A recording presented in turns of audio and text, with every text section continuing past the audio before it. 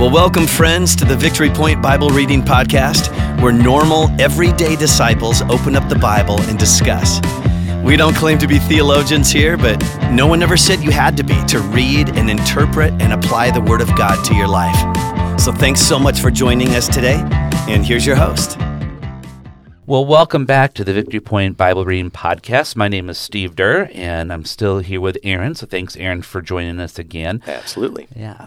So today's May 23, and on Tuesdays, Aaron, we usually ask our guests just to share a little bit of their God story, either how they first came to know Jesus or what he's been doing in their life recently. So is there something you'd be willing to share with us? Yeah, absolutely. I think I can do the 2-minute testimony type thing here, which is awesome. No, I grew up in a extremely loving Christian home. Okay. A lot of preachers, teachers, missionaries in my family, basically all of them.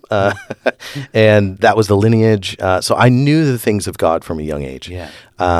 When I went away to college, decided very clearly that I did not want to walk with Jesus. Okay. Yeah. I even remember kind of looking up to the sky and being like, "Hey, next 4 or 5 years are going to be fun. I don't want to."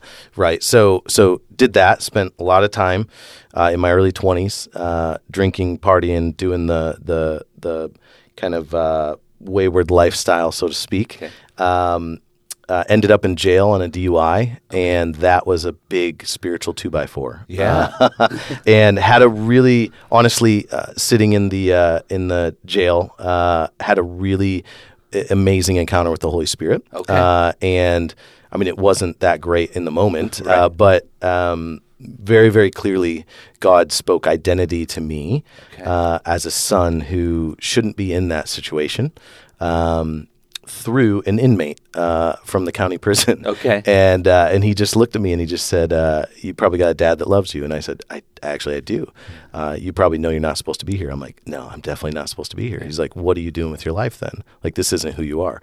From an inmate in a county prison. And so, man, had a really good encounter with Jesus in that moment. The next day, rededicated my life to God. I mean, it was very prodigal son type thing, right? This sounds familiar. Yes, very prodigal son type thing. Now, with that being said, I had a lot of baggage and a lot of issues, and so got into a really amazing church that did one-on-one discipleship pretty intensely, and got discipled for the next 5 years with some amazing men, and it just radically transformed my life. Awesome. Yeah, so that was about, 14, 15 years ago now. Okay. So, yeah. Wow. That's awesome. Some of the things that you said jumped out. You talked about being from a long lineage. Mm-hmm. That's a great term. And just, I think it's so important that we live our lives recognizing we're part of that people fed into us, our fathers, our mothers, our grandfathers, grandmothers, and then we now have to feed into our children. Yeah. And then hopefully someday grandchildren. But just the power in that generational faith is cool. But also just the fact that God spoke through someone that maybe most people wouldn't think God would speak to. And I don't know this person. I'm not trying to say they're bad, but just you wouldn't necessarily think that an inmate in a county jail would be one speaking truth, biblical truth into you. Big time. And so that's awesome too, that God can use whoever. Yeah. And so that's just cool. Thank you for sharing that story. Absolutely. Yeah. So.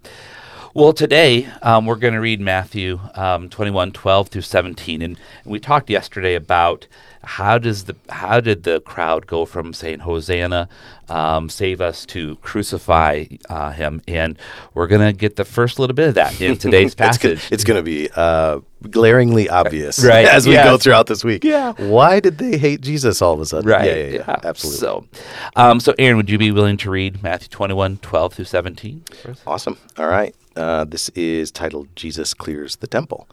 Jesus entered the temple and began to drive out all the people buying and selling animals for sacrifice. He knocked over tables of the money changers and chairs of those selling doves. He said to them, "The scriptures declare, 'My temple will be called a house of prayer,' but you have turned it into a den of thieves." The blind and the lame came to him in the temple, and he healed them. The leading priests and the teachers of religious law saw these wonderful miracles and heard even the children in the temple shouting, "Praise God for the Son of David." But the leaders were indignant. They asked Jesus, "Do you hear what these children are saying?" "Yes," Jesus replied. "Haven't you ever read the scriptures? For they say, 'You have taught children and infants to give you praise.'" Then he returned to Bethany, where he stayed overnight. Awesome. Thank you. Man, there's a lot there. Yeah. Yeah. there's a lot there. It's fun. So, Steve, what do you hear there, or what do you see there in this passage about God, about Jesus, about his plan, etc.? Yeah. Well, a couple of things. I think the first thing that jumped out is probably what people normally think of when they read this passage, that righteous anger is okay. That Jesus demonstrates that we need to be kind, compassionate, peace-loving, humble, like I said yesterday. But we also need to not be passively a pushover. We can't let injustice stand. And so in this, we see Jesus say, no, this is not right. He uses this scripture to support his actions. My house is supposed to be a house of prayer, but you're making a den of robbers. He quotes that. And then from the lips of children and infants, you have ordained praise. So he's using the scripture to support that.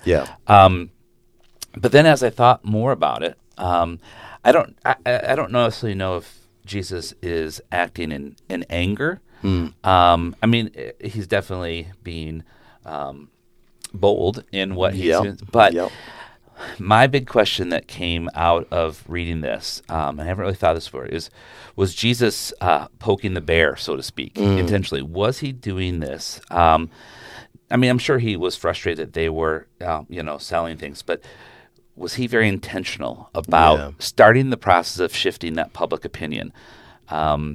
Because again, we know that in 4 days, 5 days, they're going to be calling to crucify him. So was this not so much a, hey, don't sell things in my Father's house, or was that the pretense to say, okay, I need to start to now transition the popular opinion against me?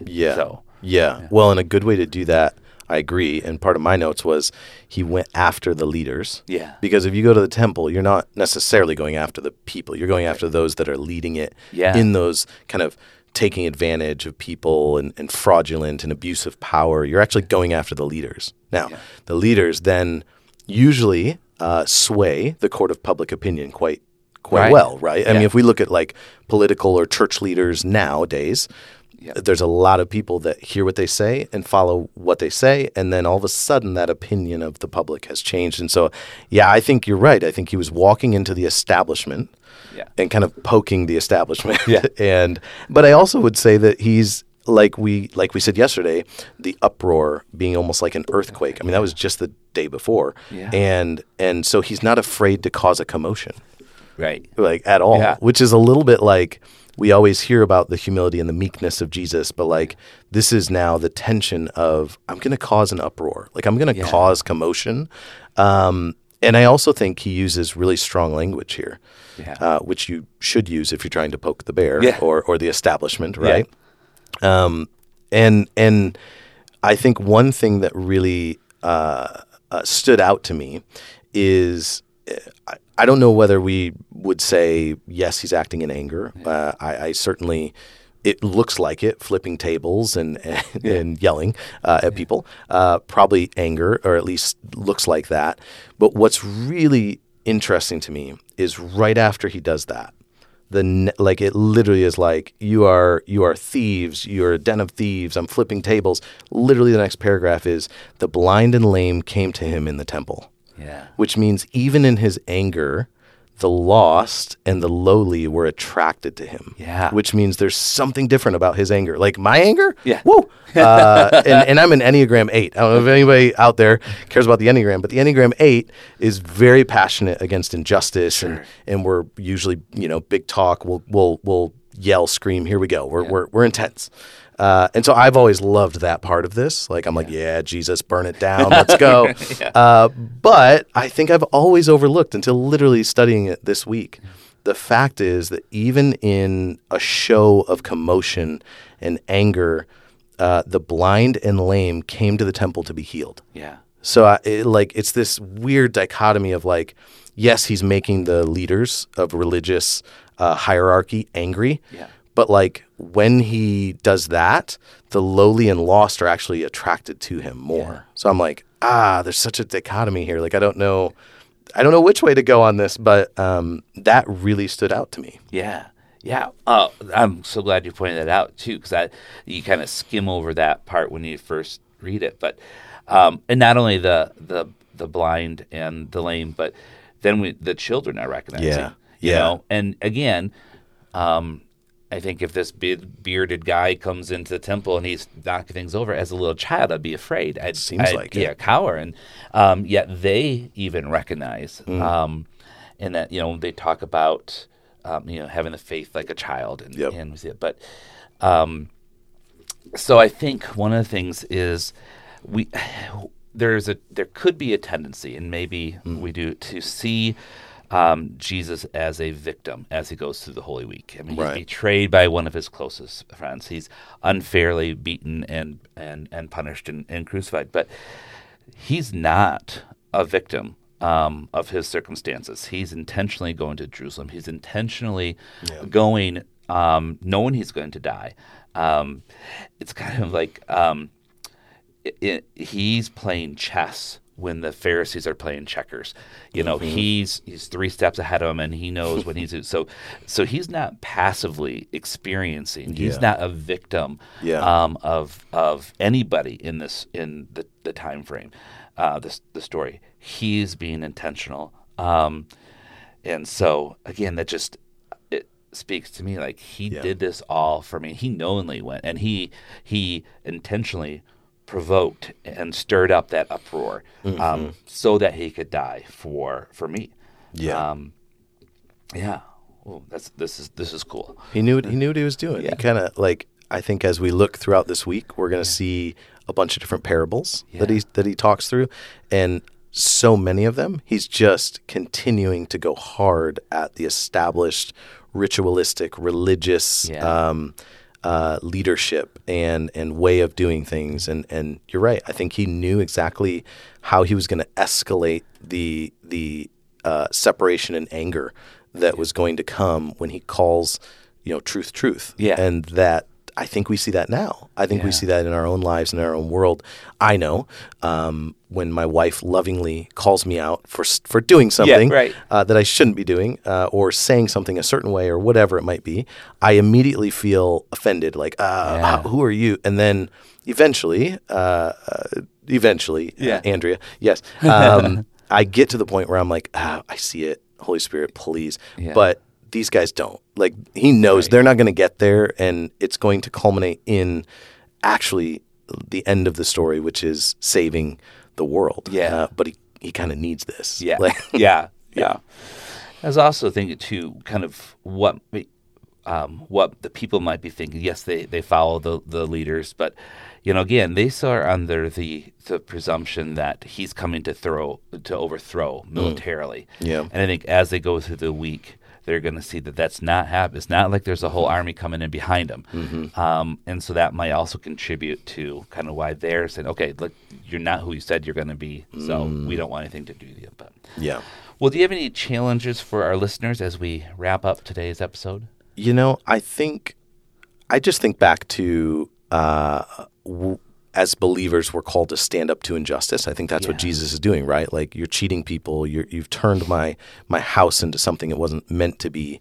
And so I think, the challenge for me that I took out of this is I'm called to stand up to injustice, but still remain accessible to the lowly and to the lost. Yeah. And so how do we think about that in our current context, in our current world, culturally what's happening, politically what's happening? Like, we can disagree with people, but if our disagreement to whatever it might be actually alienates us from a whole bunch of people that need to hear the gospel, then we probably need to look at how we're disagreeing and how we're coming against that injustice, because Jesus clearly can do both. He can clearly call out the injustice while remaining open and to the lowly, to the lost, to the people that need that love and that embrace. And so I think that was a big challenge for me this week. So hopefully it is for others too. But if anything, I got something out of that, guys. Well, that's important too. Yeah. Well, I think that's good. We often end podcasts with challenges, and based on us, the people who are talking. But it could be very well that as you read this, folks, that you had a different takeaway. Yeah. The important part is you listen to the Spirit and respond to what you feel. But I think that is a great kind of blanket challenge for our listeners of today's episode is, stand up for the injustice and seek to fulfill God's plan here on earth, but in a way that draws people to Jesus, not alienates them from him. So, perfect. Cool. Well, thank you, Aaron, for all that you shared today, and we look forward to hearing more from you tomorrow. So thanks for joining us, and we will talk to you on Wednesday. Well, thank you for joining us today for the Victory Point Bible Reading Podcast. We hope that today's conversation was helpful for you and encourages you in your daily walk with God. If you have any questions or thoughts to share with us, please email us at info@victorypoint.org. We would love to hear from you.